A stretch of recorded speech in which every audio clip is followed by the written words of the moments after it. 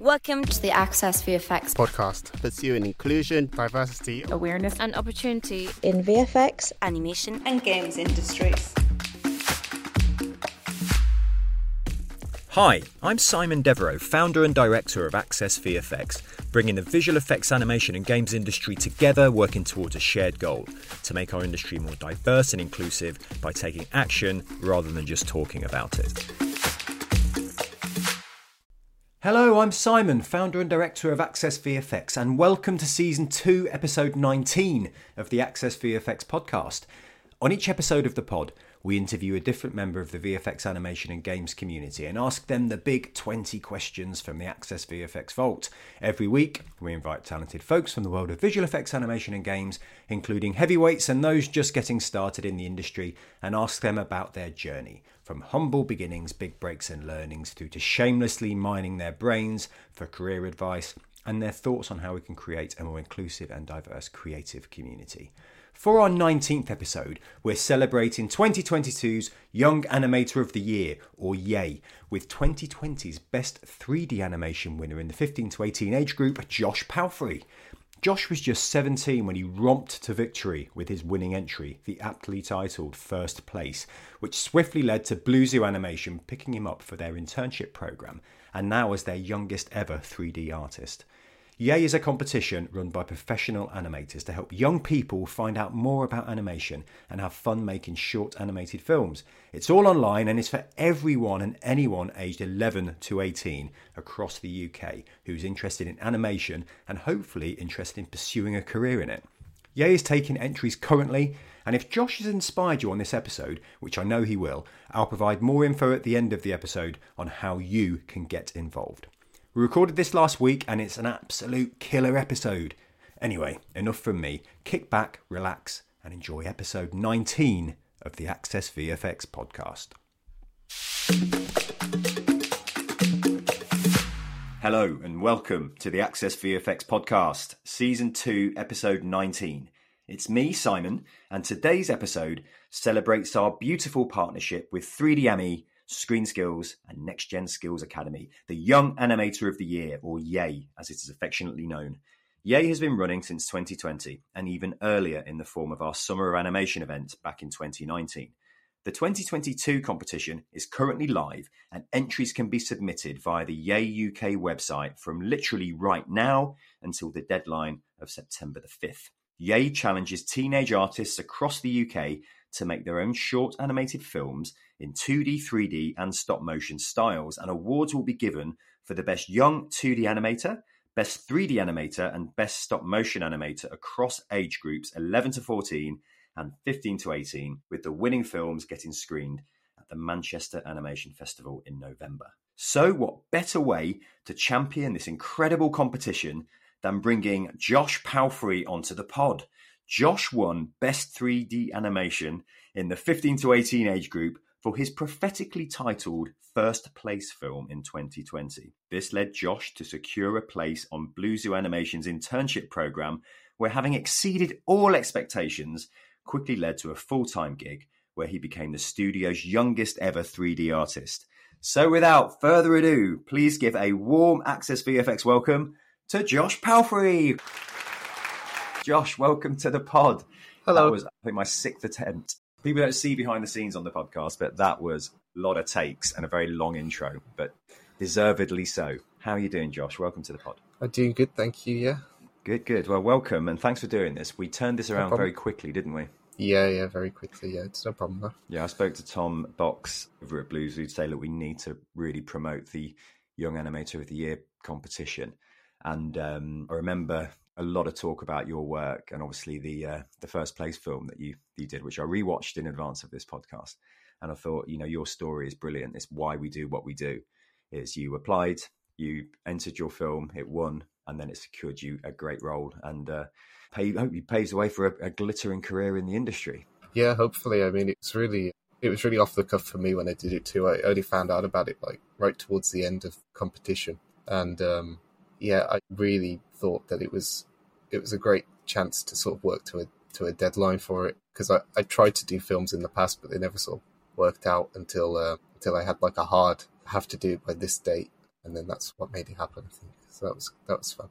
Brilliant. So how did you find out about it back in the day? Can you cast your mind back to 2020? Yeah, it was from Peter Kemp at 3D Ami. I was in touch with him through email, and he basically sent me the link saying, you might be interested in having a look at this competition. And, I just thought, as soon as I clicked on it, I thought this is really for me, because I've always sort of wanted to do a film, and this is something that is that will allow me to do that. So that's why I did it.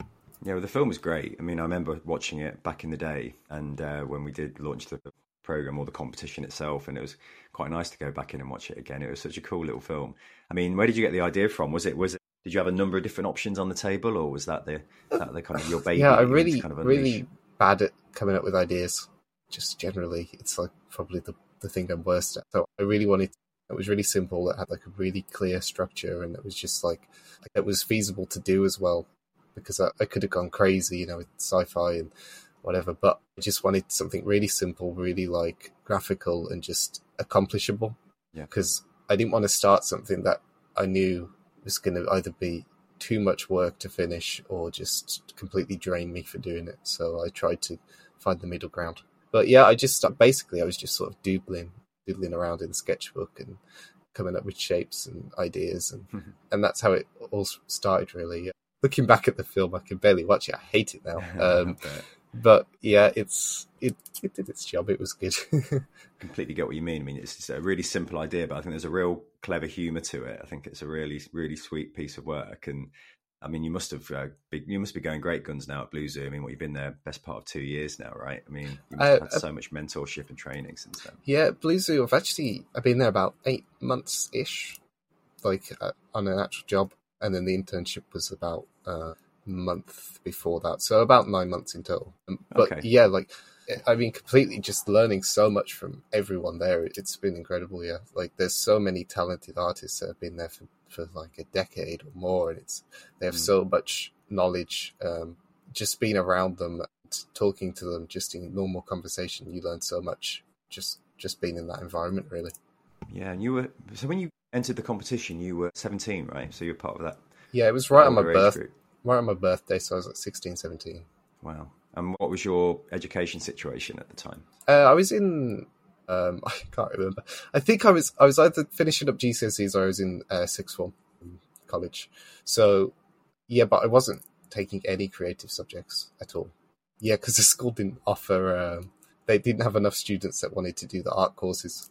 I was doing physics, maths, and computer science.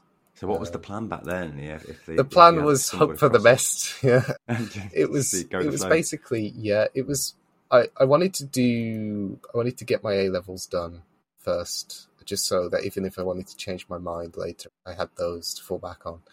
And then I wanted to go to Bournemouth University and study animation there, through a traditional proper route into the industry. And obviously that went out the window, but I'm glad of it.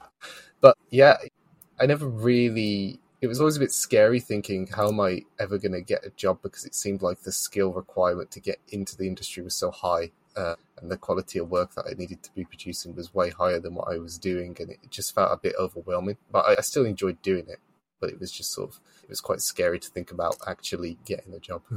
Yeah, I think traditional routes years and years ago, I mean, it would have been the case, but I think the emergence of VFX apprenticeships now and, really strong internships, and I think the EA competition is just a great foot in the door, just to kind of, like we said earlier, just flexing what skills you do have. And of course, you had some time with 3D ME, right, with Peter's team, and got to learn Blender and all that kind of software. So, but yeah, it's amazing what you've achieved. I mean, I love stories like this. I mean, we have a lot of people. We have a range of different guests on the podcast, from super veterans in the industry to people who are coming through right now. And I do find these conversations so much more interesting. Don't tell any of our former guests. I do enjoy hearing about fresh routes into industry that aren't the traditional routes.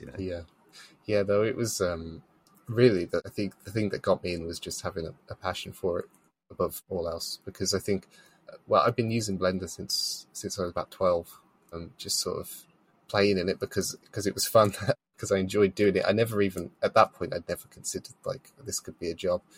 I was just sort of playing around with it, trying to make games and loads of like everything you can imagine I wanted to do.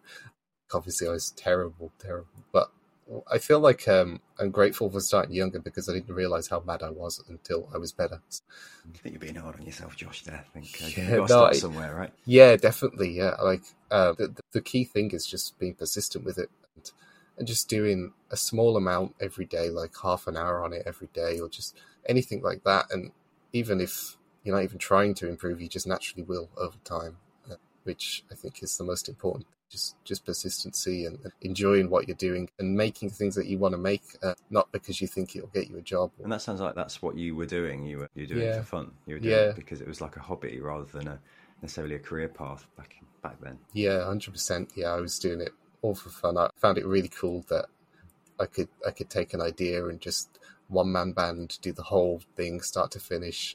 Yeah. And then have like a playable game or like a film that I could watch out of it, or I just love getting to that end product and feeling proud of it. That was the thing that really like motivates me to keep going with it. That's probably the main thing. Yeah. Brilliant. And what kind of stuff are you working on at Blue Zoo at the moment? What are you getting involved with? We're just I'm in the commercials team, so we do commercial projects. It's sort of like freelancing, but on a larger scale, like a company-based scale. And we do a whole wide range of styles and adverts and things. I'm not sure if I can actually tell anyone.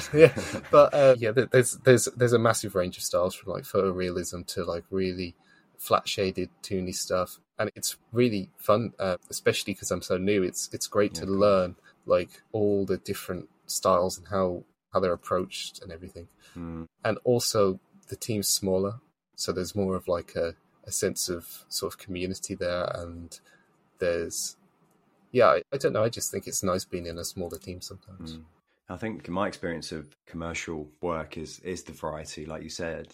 Actually it's a really great place to start, isn't it? Because and again, from doing the competition as well as working at Blue Zoo, the different types of animation you can do. I mean, you've only got to look at the Yay website and see the stop motion kind of claymation stuff, the really slick 3D visuals, and the same goes for kind of the timing of commercial work, because I imagine they're quite short turnaround jobs, aren't they? So you're not stuck on a show for months on end. It probably keeps it really rich and interesting. That works for me, because like every day you're doing something different, and there's never like a sense of repetitiveness or droning, or it's always like something fresh has come in and it's a completely new thing. And it's just like constantly pushing what I can do, and I love that. It feels really good when you accomplish something that you thought you'd never be able to do. No, it's amazing. It's such a great story, Josh, honestly.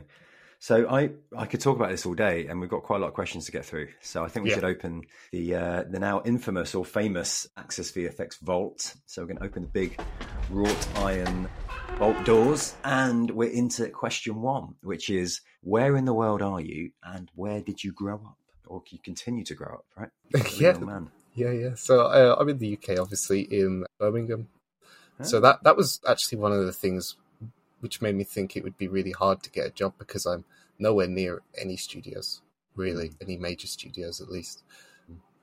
Yeah, that was one of the things that sort of spooked me a bit. I think one of the blessings of COVID is remote working and being able to work for a London studio remotely, which is incredible. That's definitely, without that, I would never have, very much doubt I would have been able to do the internship originally. So it's been a very interesting, isn't it? Yeah. It's been a blessing. Yeah, I hadn't thought of that, actually. I got so wrapped up in talking about your story and the competition, and I forgot it was 2020 when you entered, and it was in the peak of lockdown, wasn't it? Yeah. Just sort of started. Yeah. Wow. But I had no idea you're from Birmingham. I'm from down the road from Leicester, so I'm in London now. But yeah, I'm a fellow Midlander. So nothing wrong with Birmingham. So you get to work from home then. Do you go into the studio? Yeah. I train into studio. Yeah, it's quite a long travel time, but yeah, I can do that. Yeah, it's a bit quicker these days, though, isn't it? I think my memory of coming into London from Leicester was a long old haul, but I think trains have got slightly quicker over the years. Cool. So you're based in Birmingham. That's amazing. And grew up in Birmingham all your life? Yeah, always like around the same area. Yeah. Excellent. Well, I can't detect a Brummie accent there. Don't know whether no, not really. Well, Blue Zoo in London have kind of been out of you already. Yeah, maybe. Cool. Okay, excellent. So the next question is a classic interview style question, which is the 3 words that describe you. Now, former guests have strung together almost a 3-word sentence. Others have gone for 3 dynamic words. Some have even broken the rules and gone 4 or 5. So I'm going to let you do whatever you want, Josh. What are the 3 words to describe you? I'd probably say just creative. It's really difficult. Quite determined in what I'm doing. I really like to get to an end product. And just the last one be. I'd say quite motivated to finish things really, and get to a final product. Really, I really like that. The idea of having, say, like making an animation, like being able to do it and then show loads of people what I've done is like really appealing to me. Yeah, I get a sense there's a real pride in the work you do, Nick. Yeah, I think. Oh, sorry. I was just going to say I really try and like sort of always push to make sure what I'm outputting is better than what I was doing last week or last year. Yeah. Always up in your game. Yeah, I'm trying to at least. Yeah, like I was saying, I think there's something in there about getting to that end result, like creating something. So both determined and motivated. Determined is very much about seeing something through. Then motivating is the energy that propels you forward. Creative is almost the arc that kind of covers both, because you have to have that creative kind of energy to see it through too. But I think there's something in there about pride.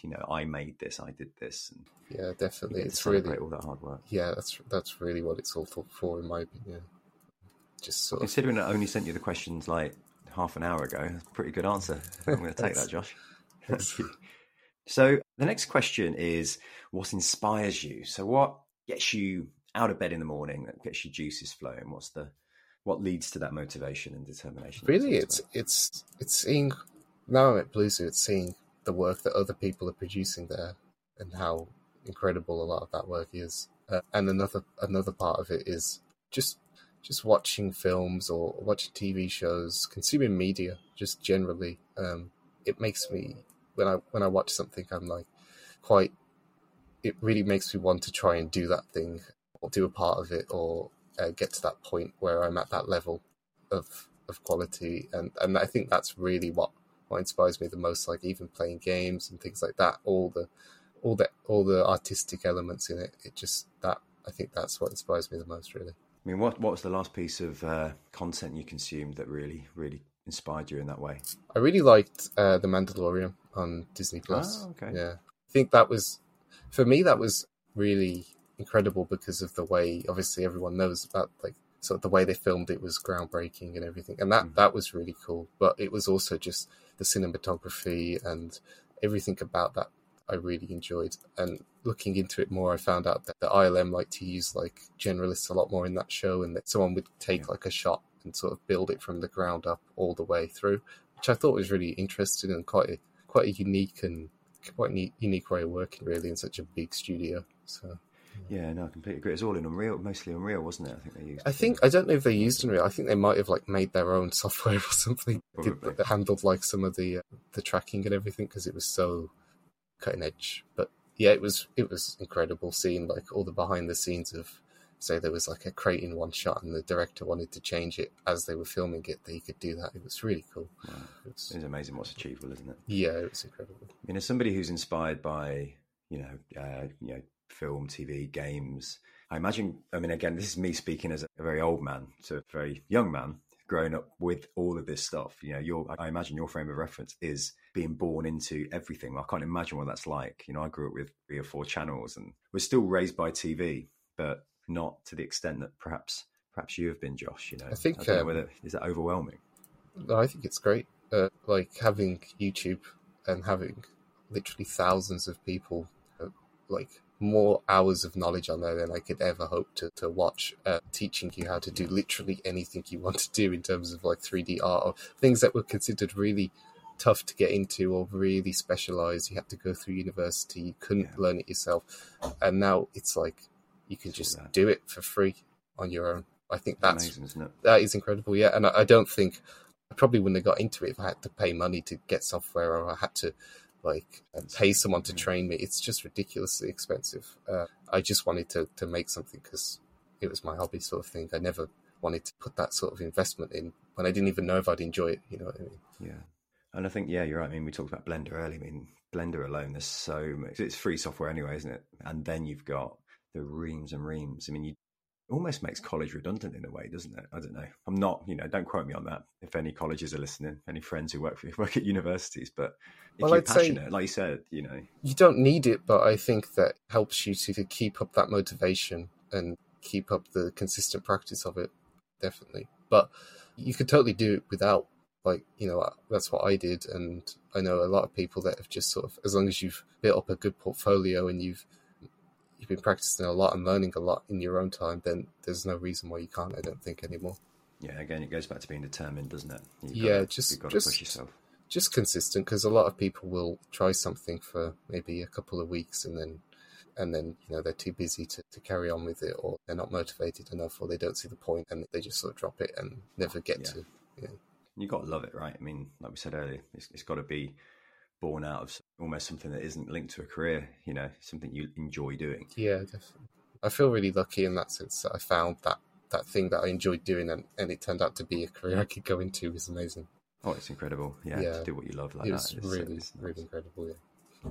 So another favourite question of mine is the extraterrestrial one. So explain what you do for a living to an alien. So if they came down with their ray guns, what are you gonna tell them? Pretty much, I just make pictures. That's pretty much it. It's just a very creative job where the focus is on the final artistic output. And there's a lot of, my particular role is generalist, so I do a lot of everything at the minute, which is really great for my learning, I think. And I do enjoy having a bit of a hands-on experience with the whole part of the pipeline and not being stuck in a bubble sort of thing where I never learn about this one thing, so I do enjoy that side of it, yeah. So for those, I guess, hopefully real youngsters who are listening to the podcast, all being well, the idea of a generalist, could you explain a bit about what it means to be a generalist? Is it literally learning everything? Because that sounds kind of scary in terms of it's like the mountain you have to climb. Yeah, it's having a base level understanding of sort of every part of the pipeline. Not have to be like very proficient in each of them. And for me, it wasn't like I learned one thing to the level I know it now, then I learned the next, then I learned the next. It was sort of like I wanted to make an image, so I learned a bit of everything, and then my skills sort of improved overall in the same sort of ratio across all the different practices. That's a great explanation. I think the aliens will be very happy with that. So sorry, they've not obliterated you. Or, you're not a little puddle of powder on the floor. Right, so we kind of know some of the answers to this. We're going to get into kind of breaking into industry, etc. But I do want to hear from you on question 5, which is, what did you want to be when you grew up? Was it straight away I want to be an animator, or did you have earlier career aspirations?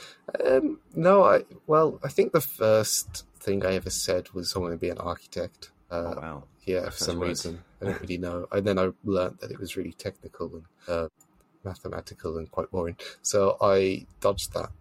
Yeah, I never really had a great understanding. I always was interested in art and drawing and that side of things, but I never really put 2 and 2 together to think that I could make that a career. I was always interested in computers and technical side of things too. So yeah, I guess the only time I really started to think about was after I'd started doing 3D to some degree, and I'd started to make these really terrible games and things like basically that was when it sort of clicked with me that this is a job that someone does. Maybe I could go into that.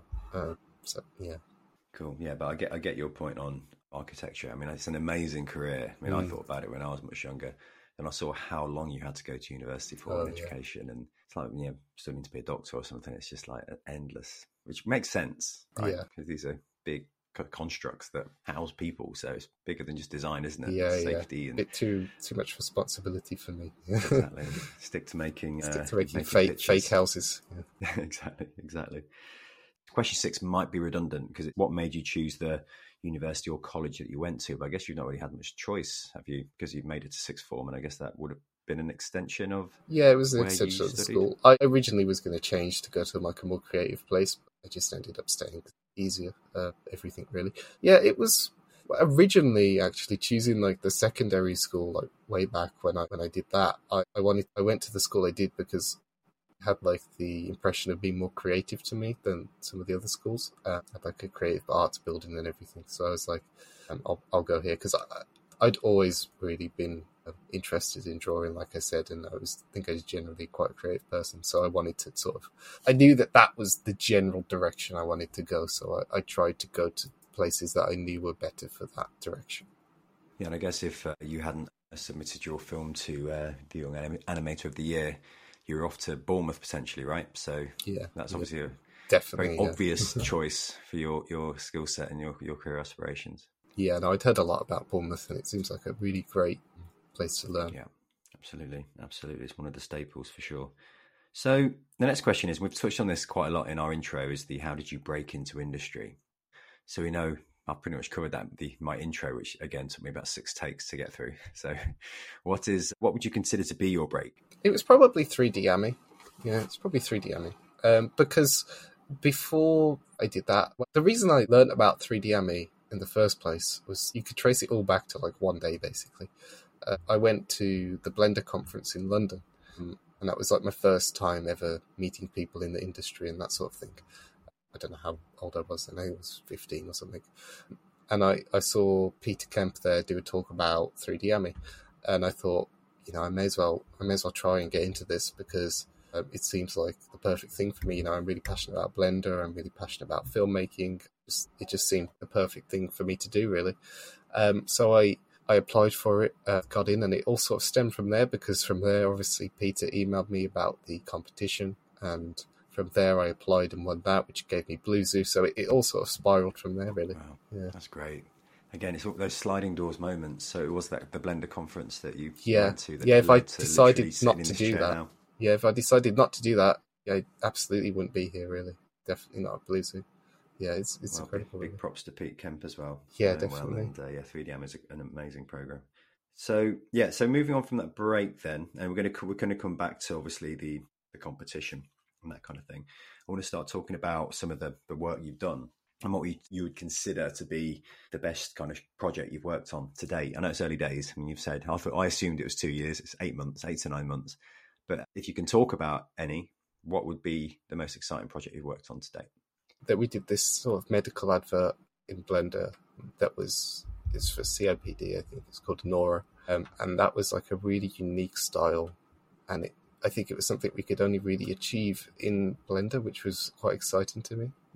And yeah, the art direction of it and everything, I just think it made it look really, really nice. And it was great because it was a completely Blender-based job, which was exciting. So that's quite a new thing. So yeah, that was probably the best thing I've worked on. Got to flex your Blender expertise. Yeah. No, I really enjoy using that software, really, because I just find it to be really creative and very it feels like it's been made by the artists. I really like using it. And how big was the team on that job? Who were you working with? Probably about 5 or 6 people in addition to me. So it was fairly large, really, for a department. But yeah, there's a lot of talented people on it that I learned a lot from. Yeah, I mean, how does that work at Blue Zoo with the level of kind of whether formal or informal mentorship that you get? Do you feel like you've got a opportunity to ask lots of questions and continue to learn and grow? Absolutely. I think the best way to learn is by practice and by trying on the job, and getting lots of feedback just from sending work I've done, because it's a lot easier just to send a picture and get feedback like that, and that helps you improve more than I would say having a long conversation would, really. So there's that, and then there's just off the cuff just talking to people, and that helps a lot too. Yeah, there's a whole wide range of things, especially speaking to some of the more 2D guys who were really focused on the final look and the colors and the composite, everything like that. It's been amazing to hear more about. Yeah, no, I can imagine it must be brilliant, like literally learning on the job and being surrounded by all that talent and and applying it in real time, rather than just having a conversation. I think it's and on a live project as well. Yeah, it's amazing. Gold dust, isn't it? It's incredible to see, the work that you do actually go out there. So it might be too early to say. The next question, we used to call this the worst job you've worked on, but it felt really negative and really unprofessional. So we changed it to kind of most challenging job or project that you may have worked on. And this can go back to pre-Blue Zoo. I'm not really sure. I feel like there's challenges in every job really, and mainly for me, it's on my personal stuff. Like for example, the film I did, it was like losing motivation at the start. Like there's so much to do, there's not enough time to do it. There's no way I'm going to be able to get this done. That sort of thinking, and that's really hard to sort of push past and overcome. But if you can do it, you get to create a cool result. So yeah, that's probably the hardest thing for me. Really, is just pushing through the early stages where I'm weaker at, like coming up with stories and things. That's weaker personally. Yeah. I guess it is quite overwhelming to begin with, isn't it? I can imagine, going into a big project, and we talk about things like imposter syndrome, and it never leaves you, that kind of thing, really, when you're starting a big project. Yeah, no, I definitely felt like as soon as when on my first week on the internship, I felt a bit sort of overwhelmed by like the amount of talent in the room and the fact that everybody's sort of used to that environment and working to tight deadlines. I was never used to working to like proper commercial deadlines. So it was like, that was a bit stressful at first, but then you really get used to it and you realize, it's not bad at all, really. Do you find that I'm always interested in I don't like the term soft skills because I think it devalues the skills of professionalism and managing expectations and receiving feedback and all of that kind of stuff. Obviously, you're learning your technical abilities. Do you feel that you're really growing a kind of a skill set of, professional skills as well? Do you think that embeds? I think so. I think it's just it comes part and parcel with it, really. I think just the more you meet new people at the studio and sort of work with new people and all that really, really goes into it, I think. Cool. Well, we'll come back to that, but I'm itching to get into the geeky section, which is all about shows and shots and stuff. And you already said you're a bit of a culture vulture when it comes to games and streaming services and YouTube. So we're going to start with the question, which is, who is your VFX or animation hero? For somebody who has been into animation since almost year dot, who's a big hero of yours? I really like Ian Hubert. I don't know if you're aware of him, but he's he's an indie filmmaker, basically, he's worked at Blender Studio on a couple of projects and stuff, but he's basically a VFX god. He's unbelievably amazing, doing everything by himself, being a one-man Hollywood, basically, for the level of VFX that you see him produce, and you realize it's all done by one guy in his garage, is kind of insane to me. When you look at the work he produced, he's produced 20-minute episodes that look incredibly high quality all throughout. Yeah, it's really incredible. That really inspires me to look and see that one guy who's just really passionate about it, really likes to make films, can buy a 20 quid green screen and use his phone to record his girlfriend doing an act, and then a whole shot can come out of it. It just looks incredible. Yeah, I just think that's really inspiring. Yeah, I've got him up on YouTube now. I'm going to go into a bit you of a should look at interview. You should look at the Hyperbole. That's a 2-minute thing he did. That was he actually made it for the background of another shot, but it's incredibly high quality. It looks incredible, in my opinion. Amazing. Ian Hubert, amazing. Yeah, I should know him. So if I don't, then apologies. But yeah, I will do by the end of the day for sure. So Ian Hubert's the VFX hero. So what would you say is the best? These are hard questions, by the way. What's the best VFX or animation you've ever seen? Best piece you've ever seen? I'm going to say Ian Hubert's Hyperbole as an incredible piece for reasons that are if I saw that in a movie, it would be impressive, but it'd be as impressive as knowing that one man did it for free. But in terms of large scale production, there's so many VFX shots. I can't really think of any off the top of my head. But take basically any shot out of Star Wars from a VFX perspective, and you look at it and it's remarkable. Especially I really enjoy seeing behind the scenes of older VFX shots where they didn't have computers, they didn't have anything, and they had to come up with really creative ways to solve something really trivial now. But that's incredible to me, the way they make use of miniatures and stop motion and everything. I think that's really cool, just on a general note. It still stands up, doesn't it? I mean, it's funny enough, I go swimming every morning, and I was chatting to the regulars in the pool this morning, and one of them asked me what I did for a living, and I was talking a bit about it, and then he started talking about Ray Harryhausen and all the old Sinbad movies and Jason and the Argonauts and Clash of the Titans, and we were just talking about how they still look amazing. Yeah. These bronze statues come to life, and it's all stop motion. And again, it goes back to great stories, right? We talk about this on the podcast a lot. and just having the creative eye, and it's not really about your tools so much as it is your creative ability, I think. Exactly. Well, I have a feeling that we might have an Ian Hubert theme to the geeky section, but I'm going to go into the next question, which is a show that stands out as an animation masterclass. So what would you consider to be the absolute pinnacle of the art form? Well, everybody knows that Pixar is like the highest, the gold standard for animation, right? But I really think like it's underrated. For like, people take the films for granted now as like, oh, it's just Pixar, obviously it's going to look incredible. But the amount of work and the amount of creative direction and everything that goes into every single shot, it blows my mind that is doable.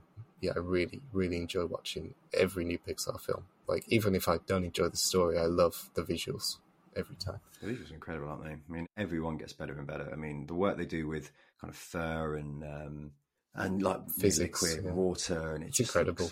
Yeah, it's really on the cutting edge. Yeah, and they've published so many like technical papers of technology that's never been used that they develop for their films, and I just think it enriches the industry a lot. I think it really does help everyone for those films to be made.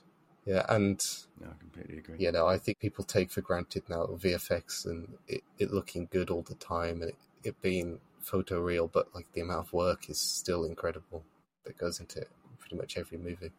Completely agree. I mean, we forget that visual effects, what we do currently is really young still. It's about a 20-year-old industry, isn't it? I mean, it's, you talk about special effects, practical effects, and miniatures and stop motion animation, and it's still such a new thing. And what you're saying doesn't surprise me. I mean, I experienced it when I worked at the mill, and do where I'm at Frame Store now, is just seeing how studios is creating IP internally all the time, and pushing the industry forward, and pushing technology to its limits to see what it can do. And it's really exciting to be almost at the inception of the industry. I mean, if we can do what we can do with it now. I mean, I've just started watching Love, Death and Robots on Netflix, the new season, and it's just amazing. It's just like off the scale talent. Yeah.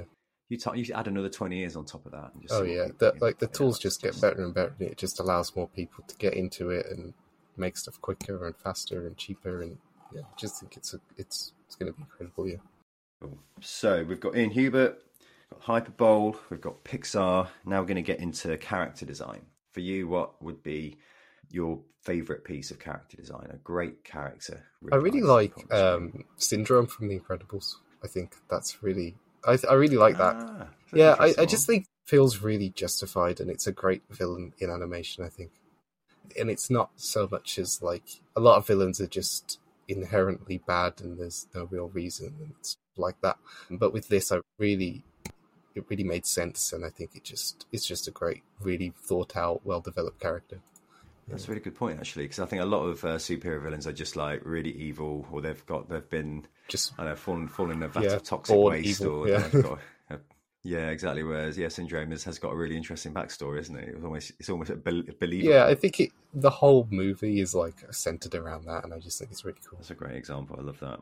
So we're going to move away from the geeky stuff. We'll probably dip back in, depending on how the conversation goes, Josh. But I want to talk about a bit of advice now. We're into kind of the last section, which is all centered around careers advice and catering to our listeners who are mostly aspiring talent and people who want to be sitting where you're sitting. So what's the best piece of advice you've ever received? Again, I'm sure you've had a lot, but what stands out? What do you still recall now? To keep it up, really. Just to keep every day, do an hour or do half an hour, and just make sure that you're never stagnant, and that you're always just working on it. Basically, that's literally the best advice, really, because even if you're barely trying to improve, you just will over time. It's just such a great thing. It's a really good bit of advice, actually. I've been doing some reading recently about the idea of just incremental habit forming, and actually, even if you just do, because people complain about not having the time to do this kind of stuff all the time, right? And actually, if you just do 10 minutes, 5 minutes, an hour, couple of whatever time you've got, just use it. And it is about that gradual, it's like any habit forming or any skill, isn't it? You just keep chipping away at it and sharpening your tools. Just consistency, I think, is really the most important thing with any creative skill. Yeah, that's great advice. Thank you, Josh. So we've touched on this already. It's the big imposter syndrome question. We get quite consistent answers to this on the pod. Have you ever felt out of your depth, or that you're faking it till you make it? Definitely. Yeah, 100%. Like, as soon as I went on the internship, I thought, well, I'm really in with the big boys, and I don't know what I'm doing at all. But yeah, I feel like just keeping going with the work you're doing and being confident in what you're doing and knowing that what you're doing isn't the best, but you're going to get feedback and it's going to improve, and it's an iterative process. Really helped me a lot, I think. Yeah, and the key word there is process, isn't it? It's enjoying the process. Don't focus on the end game and being this like legendary artist who's winning awards left, right, and centre. And that will come, but it's about being in the moment and enjoying the just taking journey. each task you're doing as it comes, really. Yeah. And a little dose of imposter syndrome is pretty healthy because it keeps you. I say it on every pod, so if regular listeners will get really annoyed with me repeating myself on every episode, but it does keep you grounded and humble. And we talked about behavioural skills earlier. I mean, humility is one of the most important ones in my personal view, that you just keep grounded, stay real, stay true to yourself, and don't fall victim to 100%. ego. Like thinking that you're better than the artist sitting next to you is never a good thing, because you could all learn so much out of each other, really. So we've got another question, which is a bit unusual because you're still a teenager, is that fair to say, Josh? And the question is, what advice would you give your teenage self if you could go back? But you're there. So you can cook this however you want to. You can imagine you're my ripe old age, you can go back, or you can just go back to your younger self and give yourself any advice. Let's do that one, I think. If you could go back 10 years, what would you say to younger Josh? I'd probably say just make sure you stay creative and don't fall into the trap of just doing like the technical stuff at school and just coming home and just playing games and not doing anything. Basically, just keep a hobby up that is creative, and make sure that you just practice a lot and do what you enjoy doing, and never stress about it, that sort of thing. So in many ways, you're just saying just keep doing what you're doing, because that's exactly what you've done, isn't it? You've gone to the Blender conference, you met Peter Kemp, you've done 3D AMI, you've entered the competition, everything's kind of fallen into place. Yeah, if I could change one thing, I would just say I wish I'd have made more, while I had a lot of free time, I wish I'd have just made more like longer animation stuff and just more shorts and things like that, and not got so distracted. But I mean, that's whatever. Yeah, but it happens, you're only human. Yeah. You gotta have downtime as well, man. I mean, come on, you can't be a machine. When you're 13, but you've done the right things.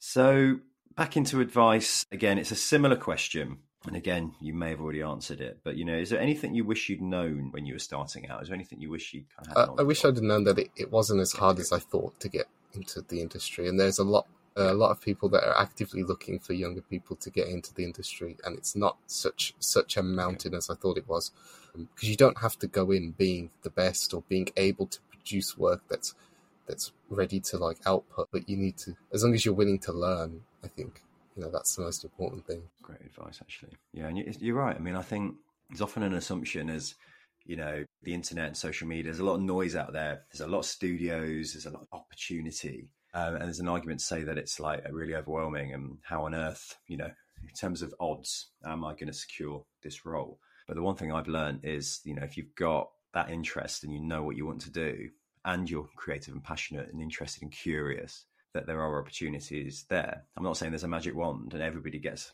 a job. I'm not Oprah, but I think whether it be the work, entry level opportunities, it's all to play for, really. I mean, I think it's probably, with all of those tools and the internet and all that connectivity, it's actually a bit easy to get on people's radar. Just as long as you're like proactive with it, I think, like trying to find opportunities and not just sort of waiting for one to come to you. Yeah, absolutely, that's really important. So we're into the last few questions now. So kind of again, you're new to the industry, so I'm really interested to see what your perspective is on this question, which is, what would you change about the VFX or animation industry? I have no idea really. That's really true. If I'm going to hunt you down in about 15 years' time at a networking event somewhere, I'll be a bit older. You might still recognise me. I might have lost my hair by then. And I'm going to ask you a question, and you're going to give me an answer. And we're going to tag it on to the end of the podcast. Nice. So last two questions then. These are the big ones. Okay. We've got the industry advice question and the career advice question. So the industry advice question: how do we attract a wider group of people to the industry, a more diverse group of people to I think, with remote working, it really opens the doors massively to people that because of location, could never commute to a studio or in a different country entirely. And, I think, originally I thought because I'm in the UK, there's no way I'm going to be able to get into like a big animation studio. I'm going to have to move to America or, where it is. Yeah. But that's not always true. And especially with remote working, if you're even abroad, you could still get hired at a studio or you could freelance abroad. Yeah.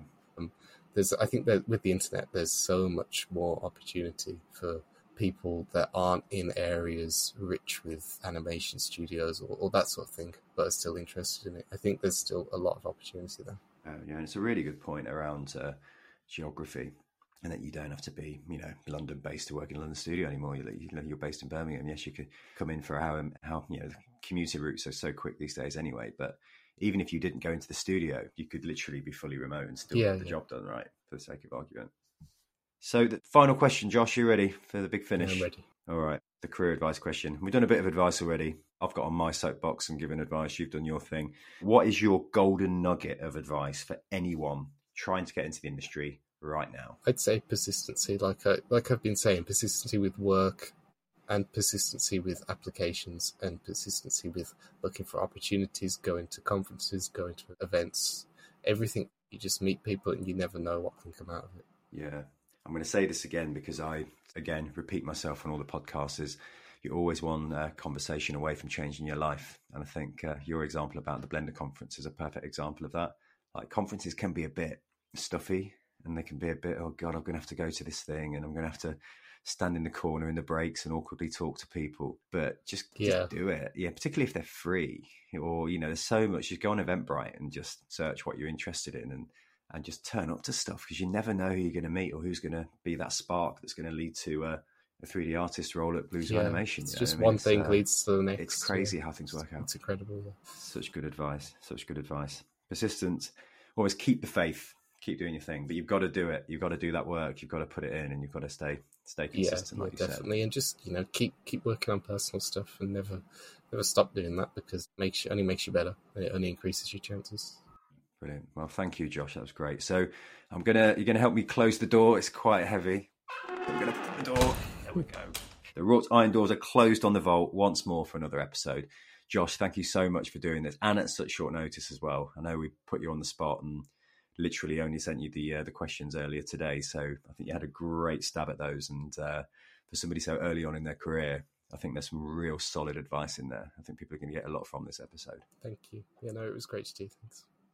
Thank you, Josh. So it would be remiss of me not to ask you if you wanted to plug any of your work or anything you're doing at Blue Zoo. Obviously, we're here to shout about Yay, Young Animator of the Year. So we'll make sure all the details are in the show notes. I'll ask you one final question. It's aside from the vault's locked now, but I'm going to ask you one more question is, if anybody's listening to the podcast, considering applying for the Young Animator of the Year, submitting some work, what advice will you give them? Should they be bothered? Should they do it? Obvious question, but I'm going to ask it anyway. Well, I think, it's free. There's nothing to lose with it. If you're passionate about it, then do it. There you go. We're going to leave it at that. Well, Josh, I'm going to leave you to the rest of your day. I can hear your family causing havoc through the door, so I think you probably need to go and kind of calm them down or just go and cause havoc with them if you want. It's a Friday. Well, it's Friday where we're recording this. Obviously, it comes out. Actually, it drops on a Friday as well, so it works for consistency and continuity. But Josh, thank you for coming on the podcast. You've been brilliant. And yes, anybody listening, submit your entries. The website is younganimator.uk/competition or just younganimator.uk. Just get on there, check it out, look at Josh's work. It's in there. Go and check out his early work. I know he's a bit embarrassed by it now, but it's still awesome, I think. It was our first one. So it's the 2020 entry from Josh, age 17. Go and check it out. Josh, I'm going to let you go.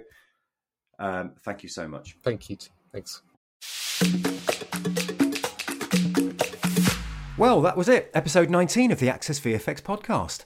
Right, let's get to it. Here's the deal if you want to enter Young Animator of the Year, or YAY. Number 1, create a short animated film no more than 120 seconds in length using either stop motion, 2D or 3D animation styles. Number 2, There is no theme for this year's competition. Use your creativity to come up with any subject or storyline. Take a look at previous year's winners for inspiration. And number 3, upload your film as an MP4 video file to the website by Sunday the 4th of September 2022 using the link on the website. So go to younganimator.uk for more info. Watch Josh's and other winners' awesome videos, as well as finding out how you can join 3D Ami's Summer Studio, who are also taking applications until their closing date of the 11th of July 2022. So a lot going on, you lucky, lucky people. Anyway, before you go, a couple of things. Please go to Apple Podcasts, give us a 5-star rating please, subscribe and leave us a review if you fancy it. And most importantly, please get involved with our Foundry-sponsored global e-mentoring program. If you're in the UK, USA, Canada, Australia or New Zealand, you can sign up for free to get an industry mentor or be a mentor yourself to folks aspiring or just getting started in VFX animation or games. Go to www.accessvfx.org/mentors and change someone's life. Thank you, Josh, for being such a brilliant guest. Thanks to Tom Box for producing it and for the graphics. And of course, thanks to you for listening. Come and join me next week, where once again we speak to another inspiring member of the visual effects, animation and games community. Have a great day.